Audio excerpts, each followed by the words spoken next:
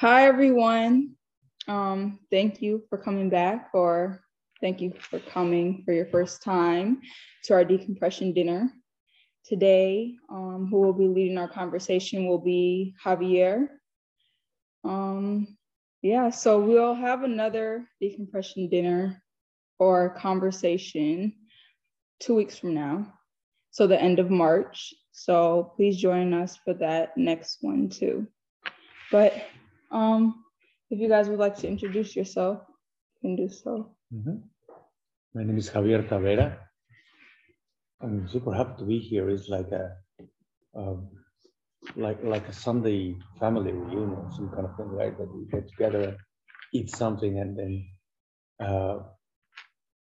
later we shoot back and forward some photo stuff, right? Photographer, filmmaker, and educator. Okay. My name is Kaja Mosabang. I am a photographer, filmmaker, visual art, mixed media producer, culture producer, and a storyteller. And I'm so happy to be here. And it's been a while since I said the word "I feel great." So that just it feels good to say that. Yes. Yes, my name is King Demetrius Pendleton, independent journalist photographer, artist, just full throttle artist, just boots on the ground, grassroots organization. Yes, and just thrilled to be here. Oh, I'm Aaliyah McQueen. I am coordinator, staff, and artist of In Progress. I help put together these different events, these different dinners, and I'm happy to be here with these lovely artists today. Chris June is not here today. He is sick. Chris, we hope you get better, and we hope you are present at our next dinner. So yeah, you can start whenever you like, however you like. All right, let's get this going. Yes. Yeah. So I am very curious about you guys' perspective on what is it that how much of the photo process you enjoy. That means you know that something is going to happen. You know that you're going to photograph somebody, or you want to photograph somebody. You start moving in your head, right? And you start making those connections, you start making those calls, you figure out how to get there, and then eventually you get there. And then you have to perform, and you have to absorb everything that is going around. And finally, right, you take that picture.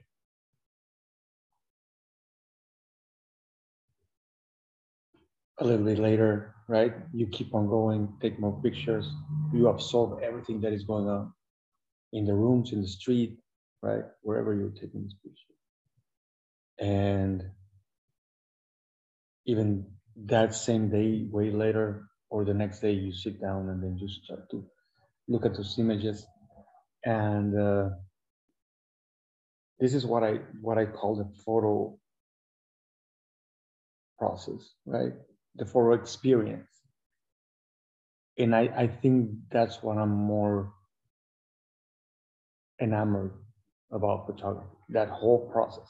Not the being there with the right exposure and clicking. It's the whole chunk of time devoted to photography. And then the byproduct for me is the pictures that come out of it. But the real substance is the whole experience.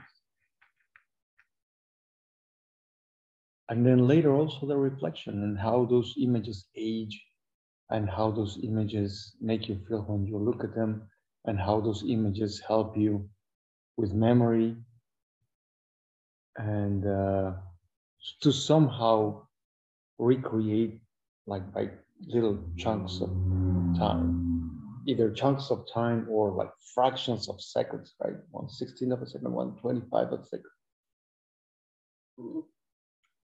And so that whole thing, I wonder if we make conscious of, I mean, you in your own practice make conscious about that, or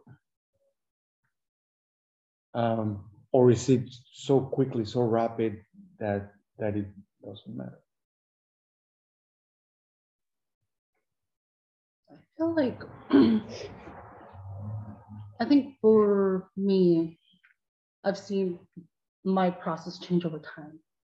I think when I was younger, a lot of it was like being present, being part of the community, photographing events, photographing individuals publicly, and that had a different mindset. So that process and in that was very much different to how I do it now, which is more focused, but more, a lot of it is self-aware, but also a lot of where am I at in my life.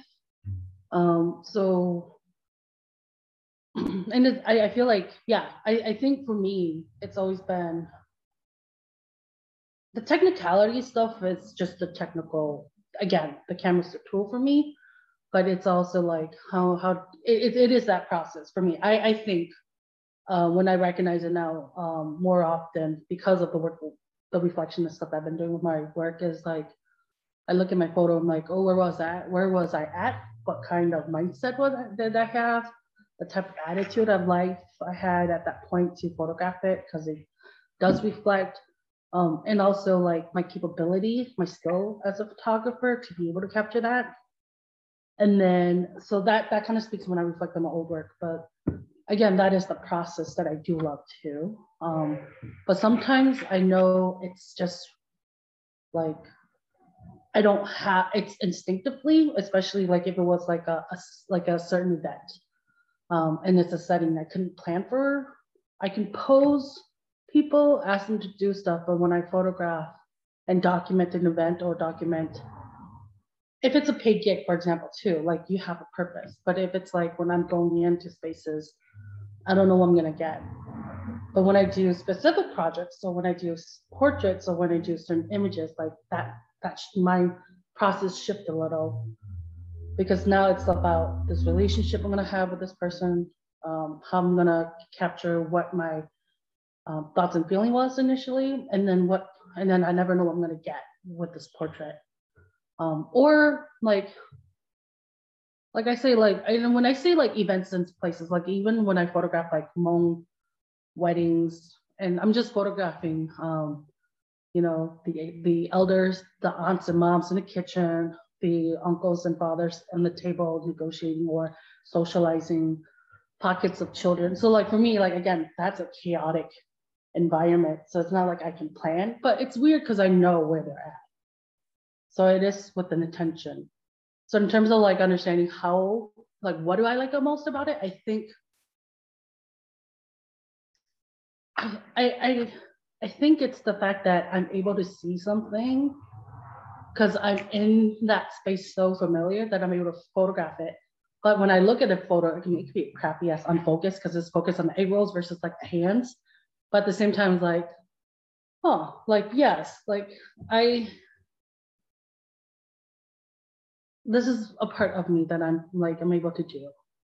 So I like that. I mean, so in terms of like which process, it's, I guess like, it's not a specific like, oh, is that movie? I think it's just like, it has changed my understanding of like what I liked over time. But now it's very much like my engagement in it. So again, the word is process. So whatever that part, but it really reflects with the photograph. So like, you know, for example, this past week, you know, if you follow my Instagram or Facebook, I went to a concert. That one image, the first one I post, that says it all, which is like, just that's it. But then the experience and stuff is still in me. So I love that that photo gave me that memory, but it's also a timestamp, you know. So. Nice. Can you repeat? Yeah. Like, she's so deep with it. I'm like, oh, I was just on her wave with her, like, wow. I'm just like, So I'm curious because I cherish the photo process immensely. And the photo process for me is, let's see, if I'm going to take a portrait of, if I have the idea of taking the portrait of somebody, right? It's in my head. It starts right there. And then either pick up the phone, right? Send a text, send an email to get access to those people. And then they will reply to like, who are you or what do you want? Or maybe, yes, not a problem. Come over, we're gonna take a picture, right? And then preparing the whole thing, getting the equipment into the car, going there, arriving and having a conversation with people. Eventually, right? I'm gonna set up some lights and the photograph. And then dismantle the whole thing, keep on the conversation, and leaving. And later that day, I will see the images in the computer and say, like, what did I do? Did I did it right? Check the focus, I check how it feels. And it's very intuitive, right? And then select some to process them. And maybe a week later, a year later, 5 years later, come back to them and say, like, huh, this event happened. My question is, how much of it is important? I mean, for you, Kindy, is knowing that something is going to happen, right? An event, an important historical event, an event in the street, right? An event with a community, and then getting yourself like wrapped up, ready, going there, and being there, photographing intensely, right? Mm-hmm. So for you, is that important, or is it more important the final thing? Well, I think for me, as for being a photojournalist, it's like it's two different types of photographers. You got the photographer, then you got photojournalists. Now, what I learned in college from NC Minneapolis 7 College is basically like when you are a photographer, you're able to tweak the photo, put it in a Lightroom, edit it. You can add some more stuff in the background or whatever the case may be. And that's in the photography field. But as a photojournalist, you're able to just take the photo and just put it up there. Like none of this is like what you see is what you get, raw images. And for me, like whenever there's anything that's going on as protesting concern, right? None of the subjects that I'm photographing is staged.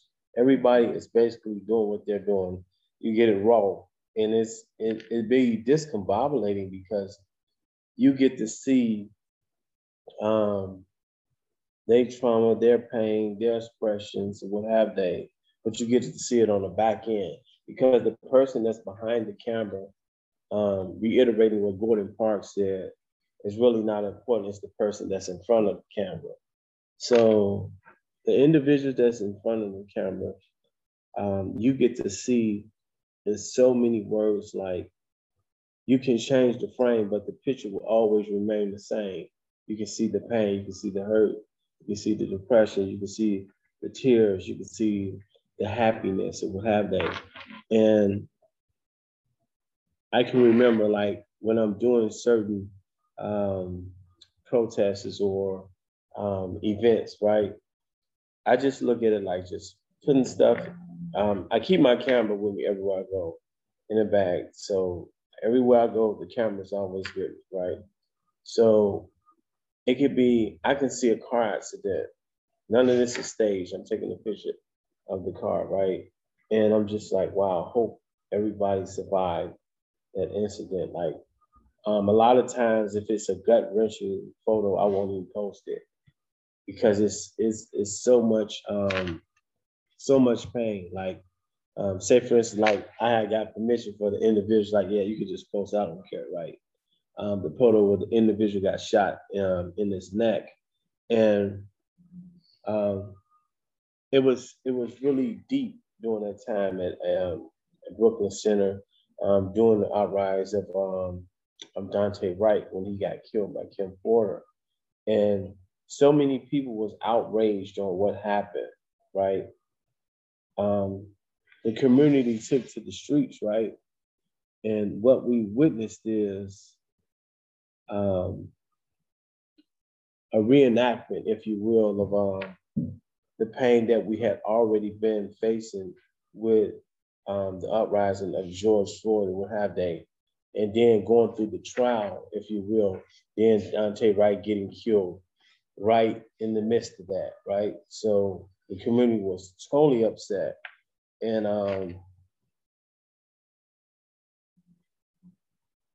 the nation of people, youth that we have now, they have a whole different mindset from back in the 60s, right? So their mindset is totally different. And not only that, you have a rainbow coalition of beautiful children, and they're not going back. They're moving forward. So with me being able to document some images, they're just like, I sometimes I just let the image tell its story itself, because you have a whole lot of critics where will make certain accusations that you're profiting off a person's pain. Why would you photograph this individual? Whatever. You have a whole lot of nonsense and what have they. But those are just the individuals that's behind on the keyboard. They're not actually out here documenting anything, and they don't know your pain, what you went through, right, to get to the point to where you're at. So I just feel like when it comes to photographing and what's really important is the person that I'm photographing. But another thing is important is our health, the person who's behind the camera, right? Because we go through so much, I would call it hidden pain, right? Because whenever you're looking through a camera, and not only that, you get to edit these photos, or you get to take these photos and you get to re-look at these photos, and before you put it out to the world, you have your own experience with it, because it's kind of like your child. You was there, you birthed this child with the photograph that you did. You did this, not nobody else. You did this. You want to be careful on how you put these images out as well, right? But I think the most important thing is to be mindful of other individuals as you're documenting someone else's trauma or pain or what have they. We're all important. We all have a part to play when we're documenting, right? And a lot of people are not bashful or shameful on what they're doing. Why they're being documented. A lot of people just like, it is what it is. This is what it is. They don't care about no cameras and none of that. Their anger is so frustrated. The stress level has went through the roof. So now individuals don't have anything to lose. They're ready to give it all away. But photographing is just important because it's a piece of a moment, it's a piece of history, and it's a piece of life. You know, photographing is the way of life. You know, a lot of people just look at photograph as just a photo. No, anything in life always had to do with photography or some type of vision. People are always looking for, okay, where are the evidence? What do we see? Whenever an individual died, the first thing individuals go to is their photos. When I did my first book, I basically indicated in it, our photos will outlive us. So whenever an individual passes away, a loved one, the first thing we go to is the images that we took of that individual. In the Native culture, they don't allow cameras during the ceremony that they may have, because they said they wanted you to always remember them as how they were in your vision, right? Gil Scott Heron said the revolution will not be televised. But he was meaning that it wouldn't be televised because what happened, and when it does happen, the revolution does happen, you would have to visualize it. It wouldn't be on the big screen. You have to visualize it, right? Nobody knows the outcome. Good answer.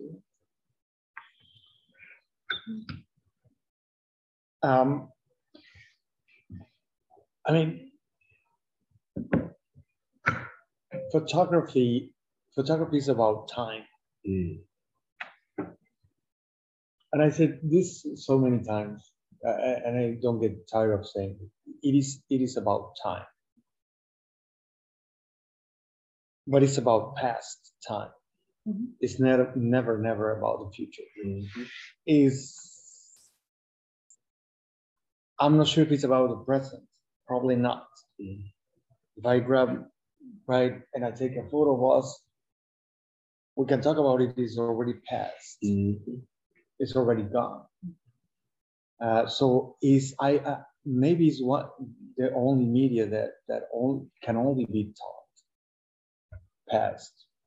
So I wonder if for us it's important, or are we thinking about time when we are working, when we're doing something, right?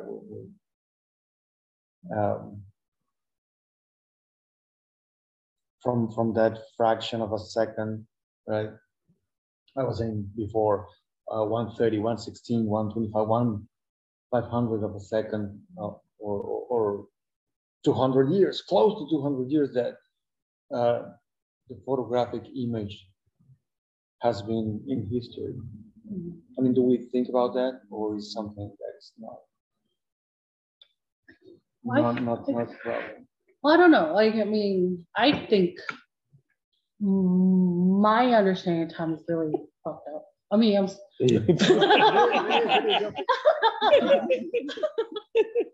So Javier, let's talk about time. Talk about decompression. Yeah. I mean, I think we can all, most of us could probably say that time is fucked up. And then photograph it if we want to look at it. So then can't we just say, well, then why can't photograph be a past tense verb? I don't know. Let's see. Now, this is the language comes in, because for me, that's confusing, because then you have to have indicators that you did photograph, or you're going to photograph, or you have photographed this, but then the act of photographing, then if it's past tense, or if it's, okay, see, I'm trying to like put another layer on it. I do see that. Like, I can definitely see where, you know, it is a time step. It is something that happened the moment afterwards. And I think from looking at time in terms of an image, it's so, as human beings and as thinking about, for me, I think of generations, because it's so close to me, and it's so next to me, that what we photograph affects the future and the present, just because we see the cycle. I don't know, like one example, and I'm just saying this is like, maybe it can be pulled away from it, but like I see it as fashion. Like, think about fashion. Like, they always go back to images to get inspiration. History, we only know history because of the photograph that was taken, but do people learn from it?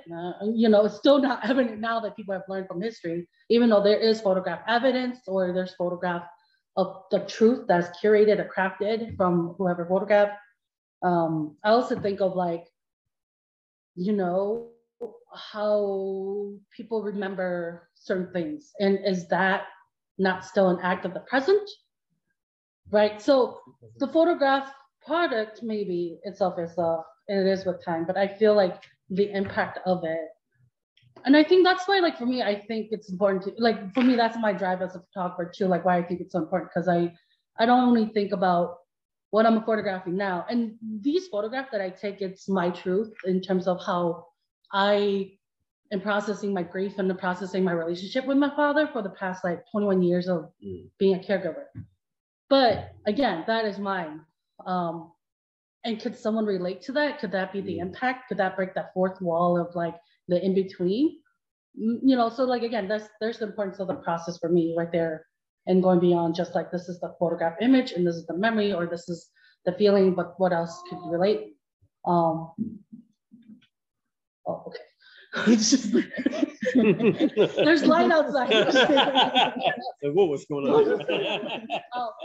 But yeah. So for me, like in terms of photography, like again, Tanya is so finicky because I have a warped sense of understanding time, just because I still feel like I'm still trying to understand it, like to this day, because I feel like, you know, most of my time has been given and I don't regret that. And that's a value I have to my family. But now time is also like, people are telling you, hey, you're running out of time. You're older now. Society expects time with you. And so with photography, it's also another additional burden when you photograph and when you think deeper on it. But I don't think we run away from it. I think we are we instinctively just think when we photograph, like, then that's what happened. But that's why, like, for me, I felt that when I had to go back and look at my photos, I had to look back at those multiple shutter or multiple takes of one specific, and then it's all different. So like, if you were to put two pictures together, there's one before, one after that. So then which one are you choosing for people to see? Like, aren't you also controlling that time too? So yeah, I don't know. It's like, yeah, time is fucked up. So because today I didn't realize it's Today? Yeah. Me neither. You ain't the only one. I woke up, I said, whoa, what type of fuckery is this? Yeah. I'm already late. I'm already late for something, right? I haven't even started the page. I'm already late. Yeah, but you notice, like, I think about, like, you notice how our phone, it just automatically fixes for us? Yeah, it does. It does. So for me, I was kind of like, are you calling me because I was late? Because I'm like, no, I would have been late if there was no daylight saving. Right. You know, but even then, I guess, like, you see how, yeah. Yeah. Yeah, having a good time. Yeah. And get ready, because you're at the table too, so you're gonna answer some questions too. So, I mean, I don't know. Time is, I don't know. What was this question again? Yeah. So, photography is a time-based media, right? Mhm. And you can say right from the minute you photograph it, like that fraction of a second that you use, right, in order to freeze that moment or to capture the action, whatever.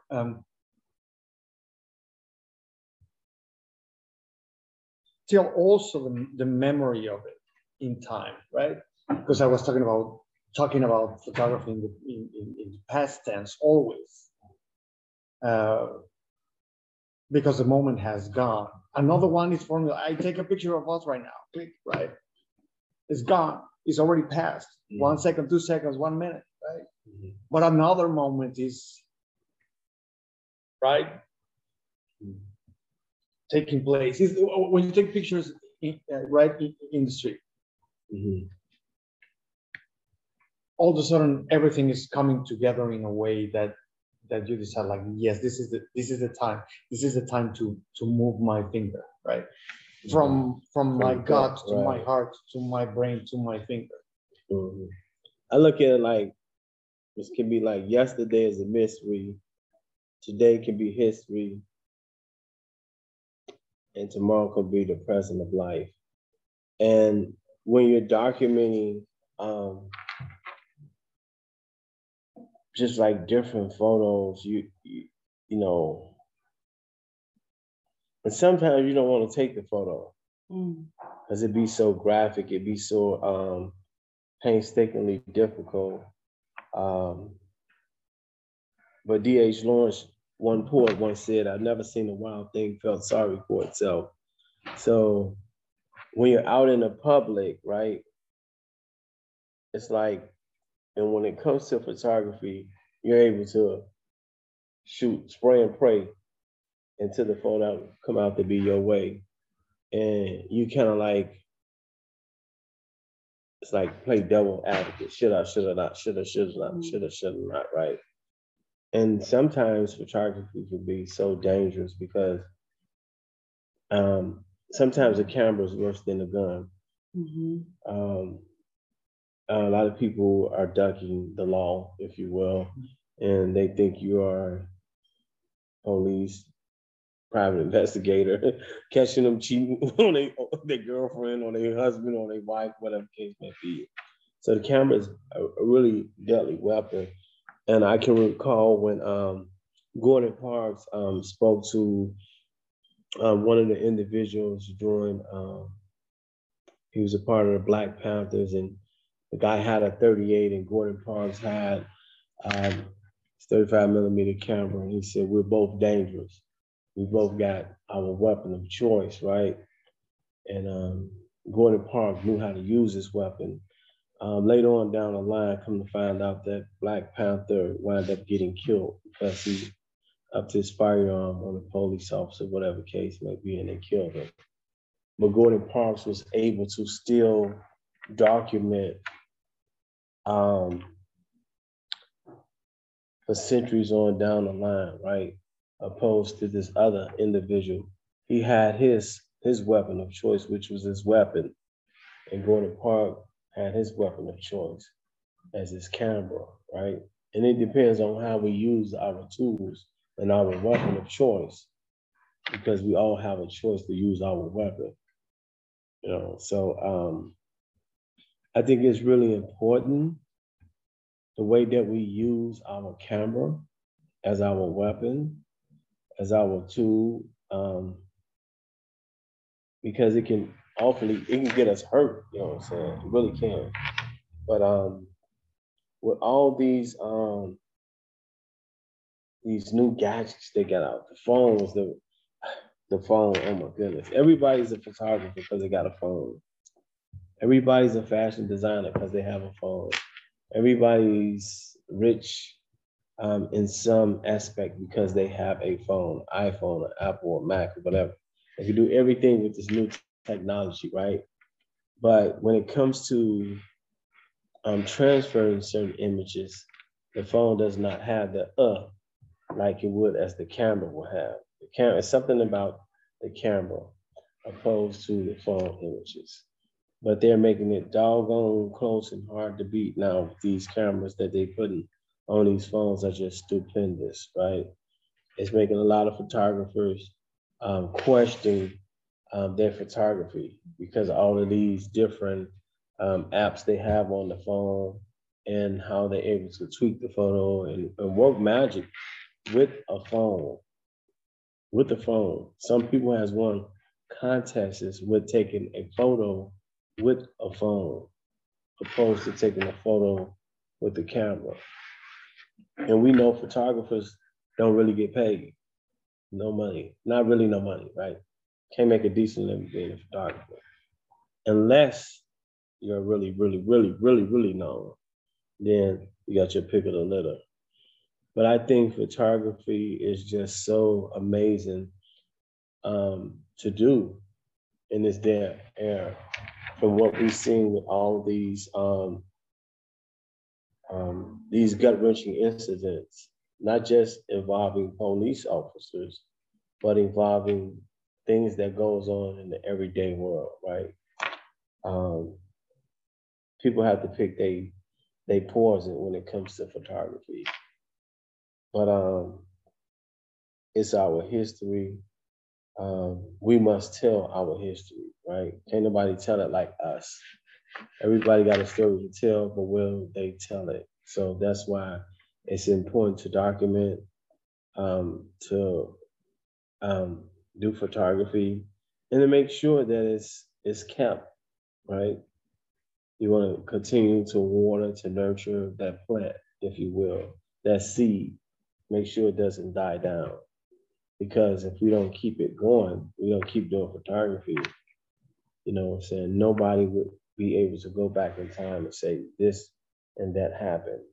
You know, even back in the 1800s, one of the first photos that was even presented. You know, people was able to go way back that long and say, wow. And you have to use the exposure. You have to make sure the lighting was right. You know what I'm saying? And you can recall back in the 60s, they used to have the flash bulb and take the picture. And, you know, like now, you just got your phone. You know, everything is cut out. But yeah, we shouldn't erase our history. Photography is very important. I have, oh, did you? I want to go back to like the part where you're talking about like take a photo, because it's like, okay, you can be a photographer. You say, for example, like you were saying, oh, okay, I'm taking a photo, or I'm taking photos, or I'm going to take a photo, but you never say like, it seems like there's not a word for it. It's like, I don't know, like you take, like, I'm taking the photo, or I took the photo. It's always like past or present. It's never like the now when it comes to like that vocabulary and using the words in a sentence. That's where I was like, I don't know. I mean, That it's the act, right? Yeah, like in the moment. Yeah. But it's like you're always saying like I'm taking, or I took, or I'm going to. Yeah. There's like a before and after, right after. There's never an in between. Yeah, right. That's what I was thinking about. I'm always looking. English is not my first language, so I'm always like trying to figure out stuff. Photography is also super intrusive and also very violent, right? Mm-hmm. And we talk about photography as the language that we're using, right? We're taking. Yeah. We talk about the shutter, right? We talk about capturing, right?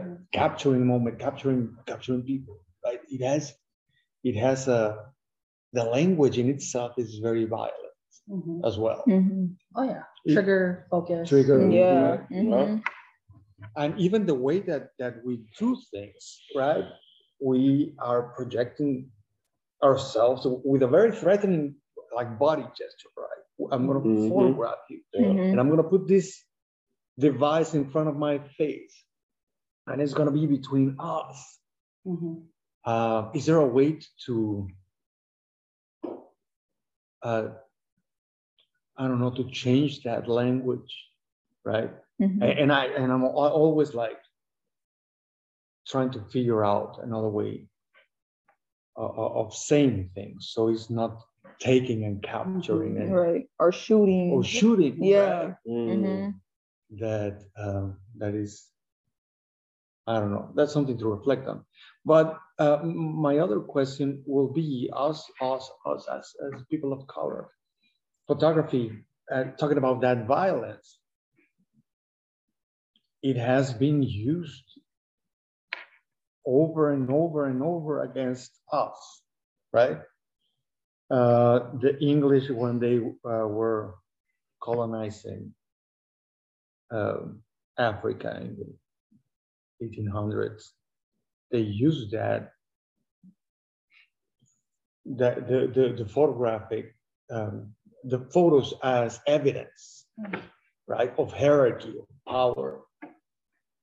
Even corporations, Polaroid, super fun commercial stuff, instant camera, right, instant film.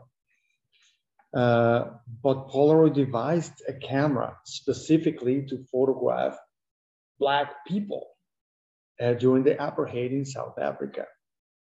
It has a button that says booster, right? So if you're going to photograph a Black person, you click that.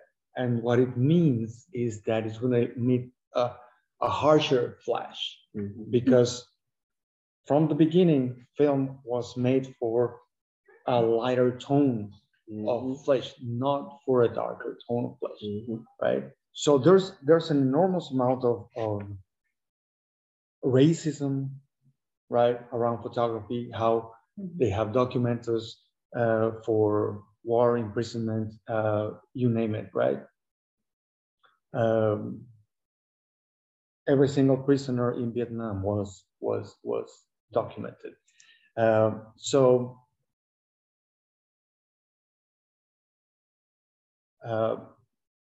centuries later, decades later, we are here as people of color.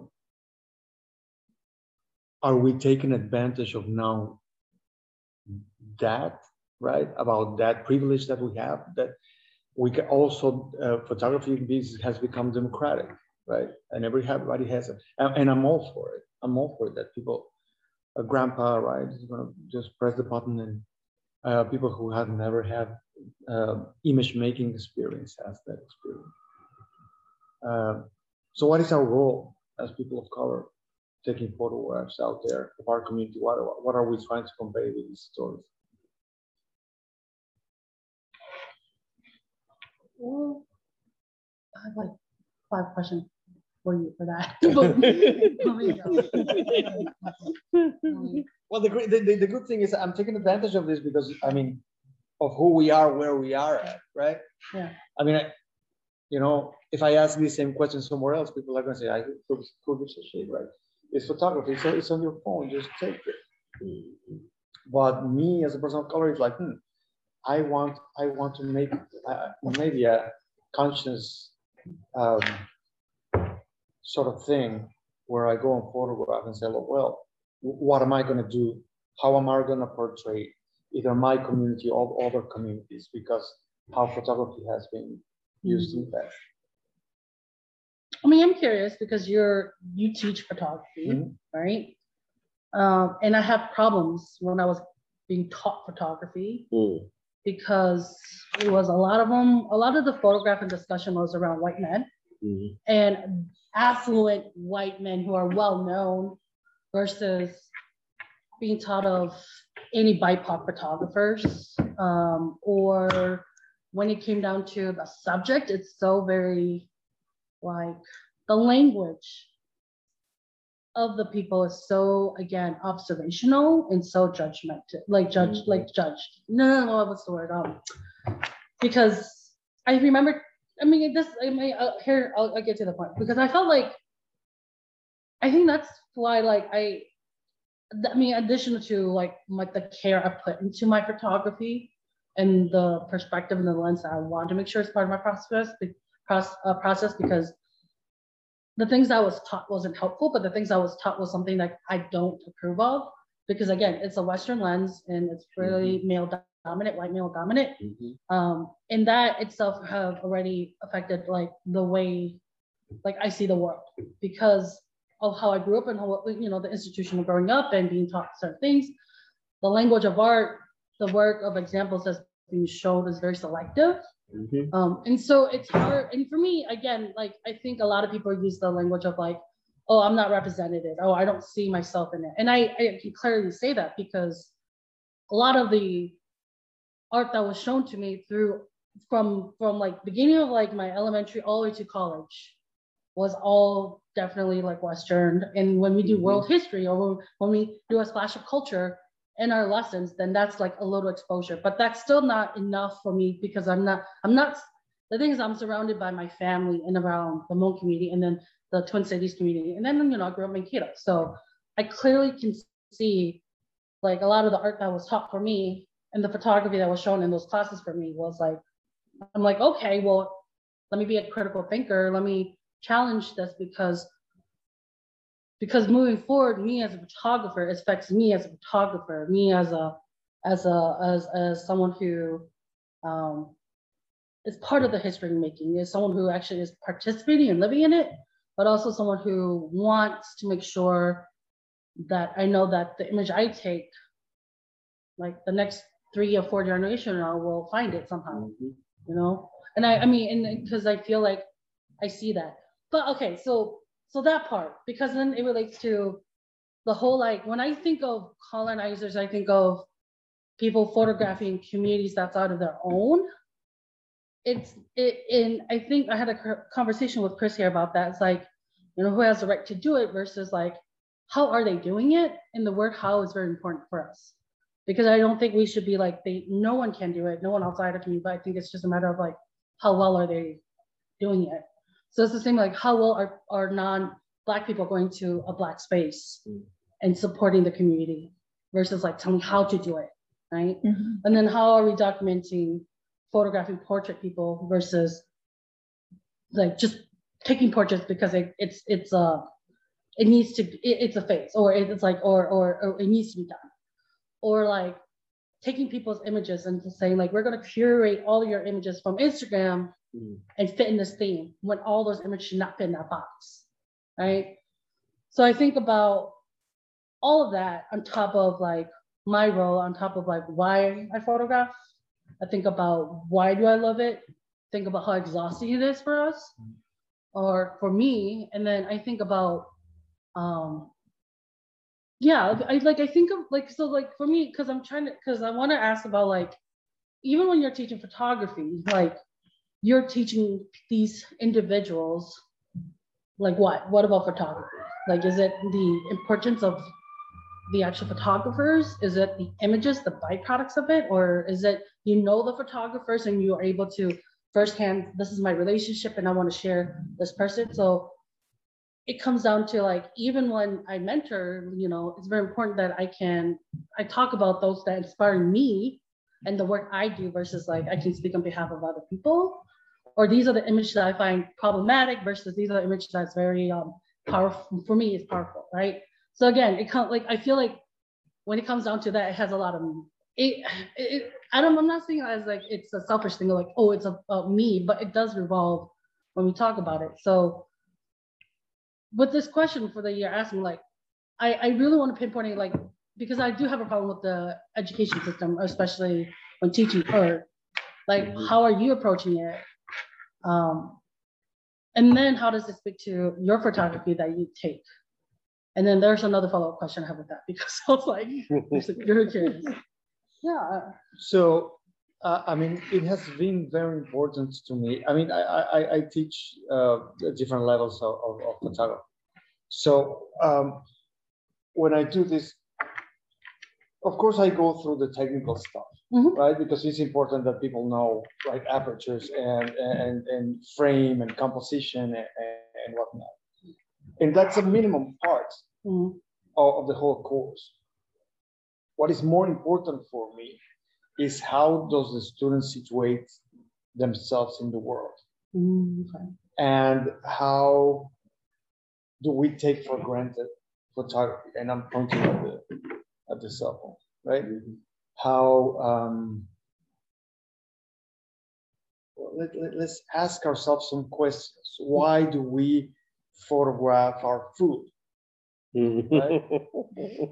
Like, I mean, I receive an enormous amount of, it's like, this is somebody's breakfast. Do I give a shit about it? Probably not, right?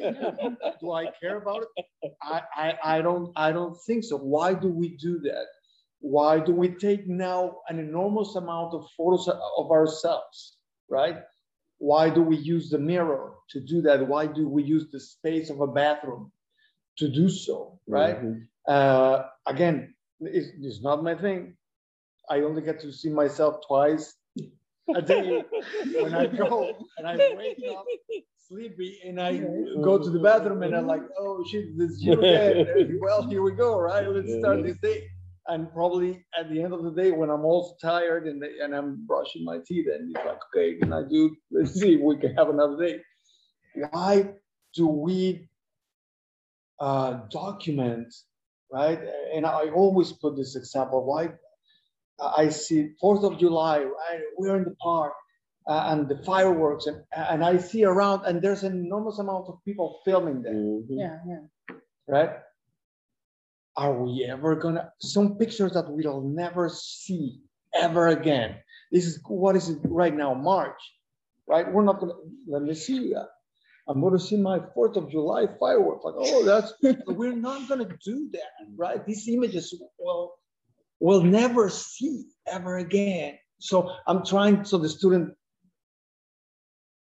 not that it's anything wrong with that, because people do it and people consume that and people, but I'm trying that the student situates themselves in the world. What is my role? What is around me? What is important to me?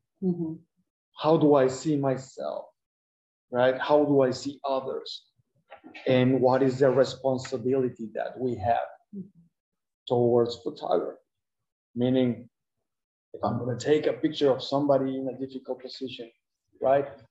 Who am I to, right, make the world know that somebody else's pain, right, is important, and sometimes it is extremely relevant that we do that because we take into account stuff we see through other people's eyes, right? About what's going on, information. Is very, very important for me that the student has a broader idea of what photography is. So I teach them all the dark history of photography, all the crazy thing that we have done with photography, how have we used that photography to put down people, to document people, to catalog people. And then with all that information, every time that they raise even their phone, right? It's going to be like, is this pertinent to do so? Is this the correct time? So then with your photography, I'm curious to hear something in terms of trying to combine both the word, what is your truth, or what is the truth when you photograph or you take portraits, especially with people. Because I've seen some, like as assisted you or seen in places how you are able to photograph, but there's something that I think always stuck with me, which I'm curious about, is your way of crafting your image, which is when you pose people. And I find it very fascinating because everybody has different bodies, and we talked about that. But I'm kind of curious in how if that's part of your process in terms of knowing that person, or if you've talked. But I think about that person who hold the dog, right? And if that's one of many, and that was the one that you chose because, and you can talk about like the reason why, or did that person know how to pose, or what is that before you got the image? Because I feel like when I see a lot of your photograph, like they're pretty formal. Like I feel like it's very, I mean, I say that because it reminds me of when I go to school and I have to dress up nice and I'm like posing and they're telling me how to pose. So yeah, like I'm curious about that from you. So like, it's a super interesting question. So I have a difficult time working with the word truth. I don't believe that there's a truth, right? I don't believe that there's one truth, right? I don't believe that what I'm doing is truthful. I don't believe that how I photograph is going to be, I mean, yes, it's going to convey my own personal vision. I'm not even sure if it's my truth. Is more than photography, is an encounter with people. So it's difficult because it's time, and at this time, if today you're feeling great, right? If I'm going to photograph you, right? Happiness comes in small, like time, like spaces of time. So is that going to be truth later today? Is going to be truth tomorrow, 10 years from now, right? I have chosen to do is a documentary type of images, but it's very conceptual. Meaning, I do the type of photography that is in the street, that is in events, that is in. I do that because I need I have the need, right, to keep on photographing. But the photography that I do the most is when everything stops. And I find this super interesting because you mentioned the lady with the dog. I went and photographed with the help of a very good friend of mine. his hometown, Robstown in Texas, and is rated right from the get-go. He told me is rated from the FBI at the most dangerous city in Texas. It's like, okay, what am I going to find, right? Mm-hmm. What is going to be the interaction with people? What is going to be the interaction with the local community? How's that going to happen? I arrive and I see an enormous amount of poverty, drugs, prostitution, you name it, right? And I can analyze that. I can try to figure out why is that happening. I can analyze also the lack of representation that they have, right? They call themselves the cotton pickers. And for other communities, like, hell no, right? Do not call yourself that, because because other people's history has a very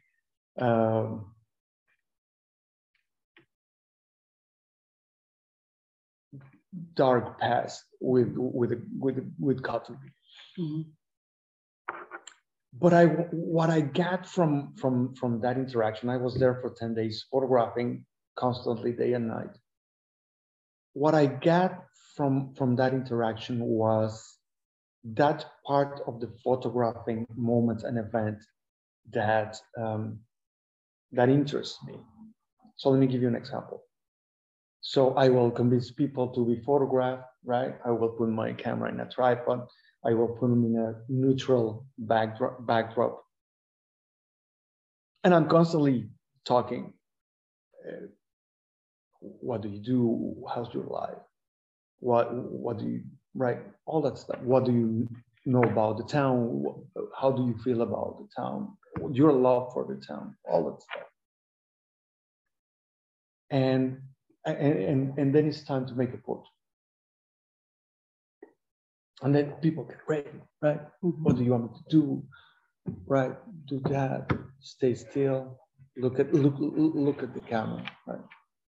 And then I photograph. And I noticed back late at night when I'm browsing through the images to see if I have them in focus, if I'm having what I need. I zoom into the face, right? Because it's important. We communicate with the eyes. And if the eyes are in focus, then it's a good day, right? And I zoom into the eyes and I see, I photograph a lot of people and I see them that they're watering. And one of them has a big tear. And I didn't notice that at the moment because I'm trying to compose, trying to make the focus, trying to make them still and all that stuff. And I thought, what is going on? What is going on here? I know that it's not me. I mean, I'm not part of that. And I noticed that all of a sudden, they take this moment as very important. It really doesn't matter. It could be me, it could be somebody else that is there photographing, because they don't know, they have never seen the pictures. They don't know where these pictures are going to end up. Mm-hmm. But all of a sudden they feel a part of something, right? This photographic event means that I belong, I'm going to belong to something, to this compilation of portraits, to whatever, because I belong to this community. I don't know. That might be relevant. That might be activating that space where they feel like this is me, and I'm going to get recorded because I want to. There's an enormous amount of consent. And here we go, I'm ready. My question is does your setup, because again, I think we go back to this whole, if you were in a physical position, photographing, but then here you described that, setting up a tripod and having the camera. I don't know if you have a light, but being very, very decisive of how you want to photograph that. Does that have anything to also do with that, setting up that space for them to walk into? Yeah, absolutely. I mean, And sometimes it's awkward. I mean, how does somebody pose with a dog? Yeah, how? That's like that's like a whole, I can make a whole book, right, or philosophy about that. How does somebody pose with the dog? Wow, and it's like, okay, let's chase the dog first, right? Because if they're not going to want to come and get photographed, they're not interested in getting photographed. And how does one hold it, and how does, right, make it part of you, and make it work, all of a sudden. So that's the same. I mean, this is an extreme thing, right? Somebody with a dog, but what does somebody does with their hands, right? In my pocket, put them behind, cross them. What am I going to do with that? Right? It's how comfortable we are with our bodies and trying to portray that. I think one thing that I remember clearly, it was like, I think I heard you always say, or I don't know, like that one time that I was like assisting you, or we were here photographing as well. It's like, get comfortable, get into your body. Like I remember, I think I was photographing like the monk tattoos, and Javier was here, and one of our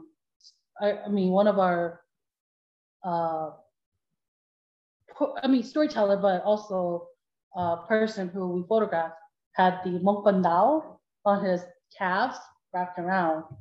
And I think it was always like, okay, I know my body, I know a woman's body, I know kind of an idea how to do that, but I'm so completely disconnected with being a man, or having to think of like, how do men pose?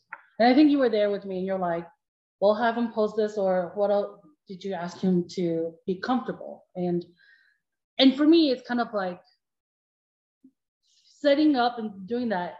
I guess we forget the verbal of asking, when you just, again, like, you think you've set, for me, I thought I set up like, oh, become like, here, this place is very intimate, it's very open, you can be who you are, we're listening to your story.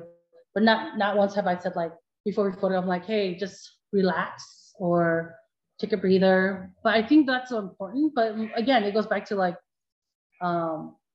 remember how you said that, and just kind of like realizing that as part of that process to getting that image, but that at the same time, it's also like that buildup. Because I guess like people, we can also speak like we don't like being in front of the camera sometimes too, or it's just not, but at the same time, we were to be in it because we're part of, we want to be part of like whatever the photographer is doing, then we will, right, go in. So then like, it goes back to like, I don't know. I just like, again, it's the reason why like I keep bringing this up, because I think I've always like find it very striking, because I always hated my school photos because it's so stiff. And as a kid, you're like, hey. But the photograph I see, because the first time I saw Javier's photo was the one with the clown with the baby, that large portrait, and it was huge, like it was printed out huge. I don't know where I was at. It was somewhere in South Minneapolis, and it was like at a furniture store, but your picture was there. And I'm like, I'm like, oh, this is disturbing. Not the clown, but just kind of like, I know this so well. Like I know the studio style of like going into a studio and getting yourself photographed, but to see an individual and then to take that out of context, because I guess that's what we talked about. But my always question to you is always like how did you come to that, like the journalistic and the documentary? Like, I mean, the documentary and this like conceptual, and then like continuously using it too. Right. So the work that I do is divided in many like different little boxes. To make it more simple, let's take two of them. One is this documentary, because I'm documenting people, but they are always aware of the camera. They're always there. I study portraiture. I go back to the Spanish painters, right? That they were, how do they use their hands? How do you, a book, right? How are they doing that in such an honorable way for their sitters? But this might be right in the the craziest of events, that everything is happening, and then all of a sudden we stop. And we take that picture and we take that moment. And the other part is the constructed one that requires also consent, but I'm constructing something for a very specific purpose. And I give you the closest example that I have. Yesterday, I was photographing, actually Friday. I saw that my friend like shaved his two sides and left this right with him. And I'm like, dude, man, taxi driver. Right? remember that, right? With the crazy eyes, right? He's like, right? He takes his hand and he does that, and he's starting to laugh and smile. It's like, man, this is a Mexican taxi driver. The whole thing, right, with the gun, and he's like doing this crazy stuff. Somebody that in the original movie, is unable to communicate and does these crazy things. And I say, man, can I photograph that? I really do. Like to photograph that. So we got him a jacket, one of those green jackets, right? Army and he's like, what do you want me to do, right? So we go to the basement, and we're looking at other pictures, and it's completely fabricated. This is not something where, I mean, he's in his basement, but it's completely fabricated. And I asked him, I mean, it's just a very simple one, right? Yeah. I didn't ask him to do this thing that is common for that image. It's like, why don't you cross your hand, right? Because this means that I'm sheltering myself from everybody else. There's a block here, right? But not just do it like that comfortably. Do it like this. And then look at me. And I'm like, damn, that's the thing, right? Shaped here, punk. It's like, wow, right? Let's revert this white image that we're accustomed to, and all of a sudden put personal color in front of it. So you can have the argument that everything is fabricated, in a sense. I mean, even in the street, right? I mean, you have chosen to frame it in a way that includes or excludes people, or buildings, or cars, or events, and then you might move to one place or the other, and you might frame it. And there's a series of decisions that we make, right? When you're photographing your dad, what is going to be there, what is not going to be there. I'm going to exclude things by putting them out of focus and focusing only on him. I'm going to exclude everything else that is going around, right? All the noises and all the people that are coming in and out.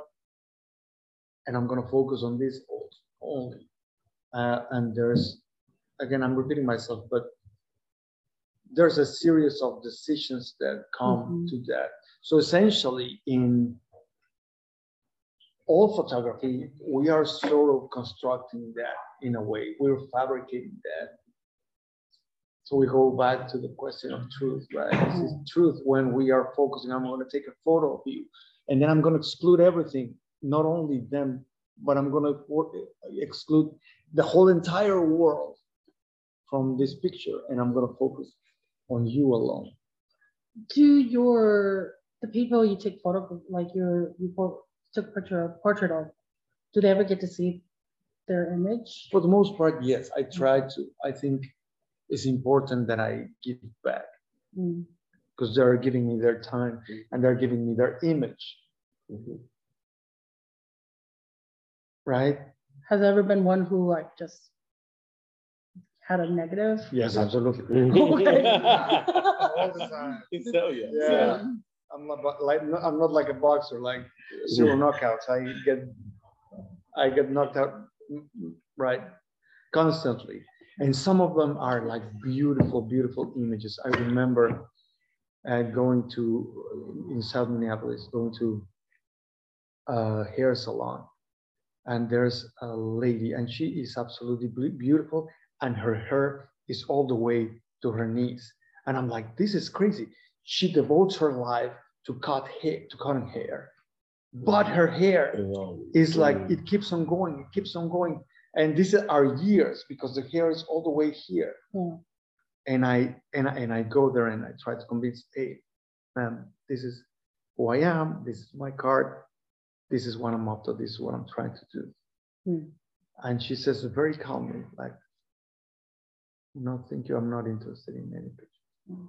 And I still try a little more. How can I convince you? I think this is gonna be a very good portrait and you're gonna have it. And she's like, no, I'm sorry. Thank you, but I'm not interested in that.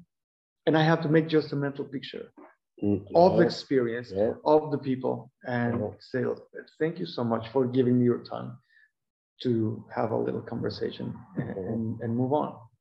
And that picture is always the first one to arrive. When I haven't taken a picture, it's like, yeah. I mean, there's others. I can tell you, we could spend hours telling you about a guy in Madrid, in Spain, with long hair and a little bit of beard, and it's like I ran into Jesus Christ. Yeah, he's outside of a church, and I say, "Sir, and he's like, "No, absolutely not. You're not gonna take my picture." I said, "Yeah." Where does that? One word I found very interesting that you used is the word need. Like, where does that come from? I don't know, it's a physical thing. And I think that applies to all of us. I mean, if an event is going out there, we know that it takes a toll emotionally, it takes a toll physically, mentally, right? And maybe we're comfortable at home and we're tired and it's like, but then there's that need that just is like, I have to be there. I have to contact these people. I have to be in an event. I have to, keep on photographing domestic spaces. I have to, I need to do that. I'm not sure if I can explain it. I'm not sure if I can, and maybe you guys help me out. I mean, with that same question. I'm not sure if I can put it into words. I do feel it. I feel it physically. And if I don't do it, if I don't go to that event, place, space, people, it's gonna haunt me for a couple of weeks or months. It's like, oh, I didn't go there, right? So is that sort of your question? Do we have that as well?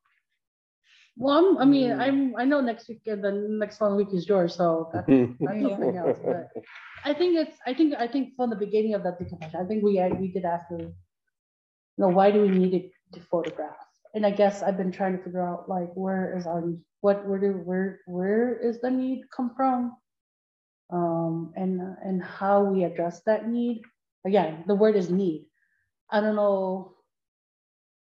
Because my relation with need is like, it's always something, it's almost like an addiction for me, like, right? So absolutely. So the word need to do this, the need to have this, but then at the same time, like, the question is like, yeah, you need to do this, but like, okay, maybe I'm being harsh on myself too, but it's like, are you the right person to do it?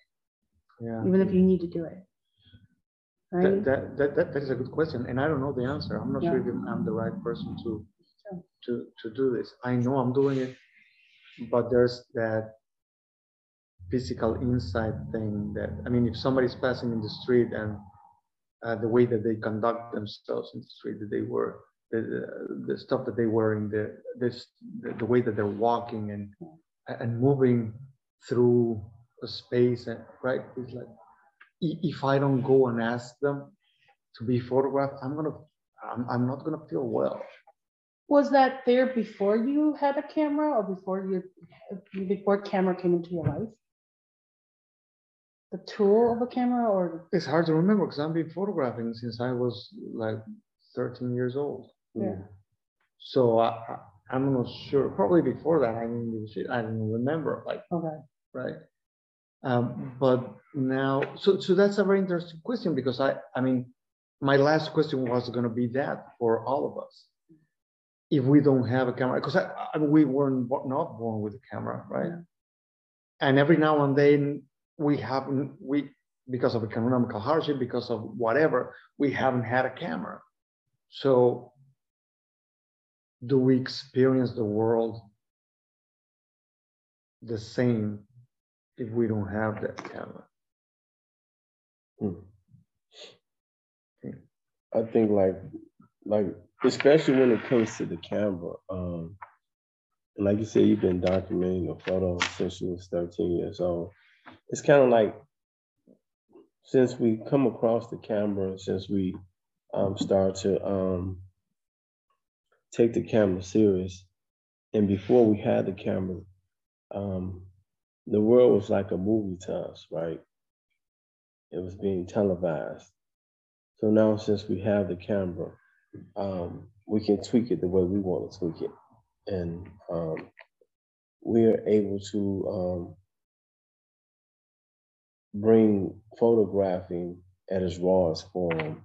We're able to photograph things that's may be important to our culture, opposed to it being whitewashed down to, if you will, it's only this person's this way, because we have these stereotype images when we're looking at movies, photographs, or what have they. Like you were talking about in school, they teach you different things about different photographers, but they don't go in depth about Hmong photographers, Native American photographers, Asians, and what have they, African American photographers. They give us Gordon Parks every once in a while, which is a self-taught photographer, film director, movie, also did music as well. It was just brilliant how photography is just so important. Like I said, the world is like a movie to us.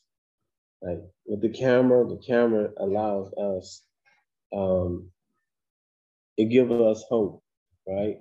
So what happens, King, when we don't have it? When we don't have the camera? Are we going to see are we going to see life the same way? Or events or daily? Or... I think if we don't have the camera, it's kind of, we have to like envision it. Just envision it happening, envision it like, it's like a still shot. It stays still. It stays stuck in your mind, right? Composed to like us having a camera, we can replay it. But like, we don't have the camera. It's like we don't have any history. No history there. You don't have any documentation of, a lot of people don't believe what people say, but when they see it on photos, they can't deny it. Let's go around. Yeah, I'll end it off. I'll end it off. Oh, okay. Yeah. Okay. Wow. I know. Go ahead. Yeah. Proceed. I feel like I have like two different maybe three. One is like, I don't think I would be who I am. Like, I think I know for a fact of myself, like I would not be who I am as I'm here presenting myself to you right now at this moment. Because I wouldn't know who that one would look like. And I also know that one I wouldn't like of myself. I'll admit that. Second one, I think, is it makes it a little bit easier to show people. Oh, no. Okay, if we didn't have it, let me take that. It makes it harder to show people of a vision, or to tell people, or to paint a picture, or to have something that's in your mind, or have something you saw, or have something that has happened, and have an audience. And I say an audience because like they need to see it, right? So it could be an idea, it could be a conceptual idea, it can be an event that happened, or it could be something of your own, like but if you have the physical image or physical photo, you cannot just show it. So that cuts your verbal communication with people now. Like you don't talk, because I was just sitting here thinking about how Javier was just describing his portrait, and he was able to describe it, and you envision it. I bet all of us envision it differently. And that's the thing that I think that's like something of that will still exist, but the whole like seeing the image and then taking that in, that would be gone. And I feel like the third art is without like without photography, there wouldn't be motion pictures. But then also the idea that people will be still, I feel like we will still be ignorant, more ignorant, because of our narrow eyes or narrow visions and narrow, like it's not outside of anything else that we're exposed to. So I feel like there's a lot of consequences with that, you know, like if you were to take it away. And I'm like, I can fit like 3 things of it that I know about myself, but then also with how I see why, you know, the world could be. And I have thought about that too, because I'm like, if I didn't have it, like my like thing was like, no one would know my dad was still exist. My dad was still alive. And I want to make sure that the world know that I know that he, you know, we lived together. We lived. So it's like, yeah. So but that's just one part. Then the other part is like, there's things that people know. Or yeah, so there's all that layer. But if I was to put it personally, like I would not like who I am without the arts of photography. So yeah. I don't know. I kind of going back to what you were saying. It's like, I feel like you can verbally tell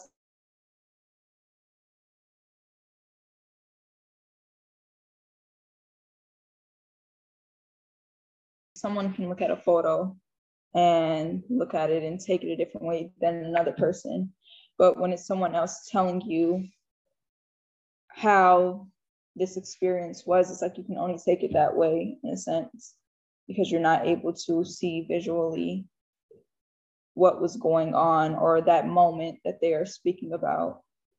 So I feel like, yeah, without photography or that visual aspect, it's like it removes, I don't know. It removes like a big part of like people's perspective, opinions on different things in general. So yeah, I don't know.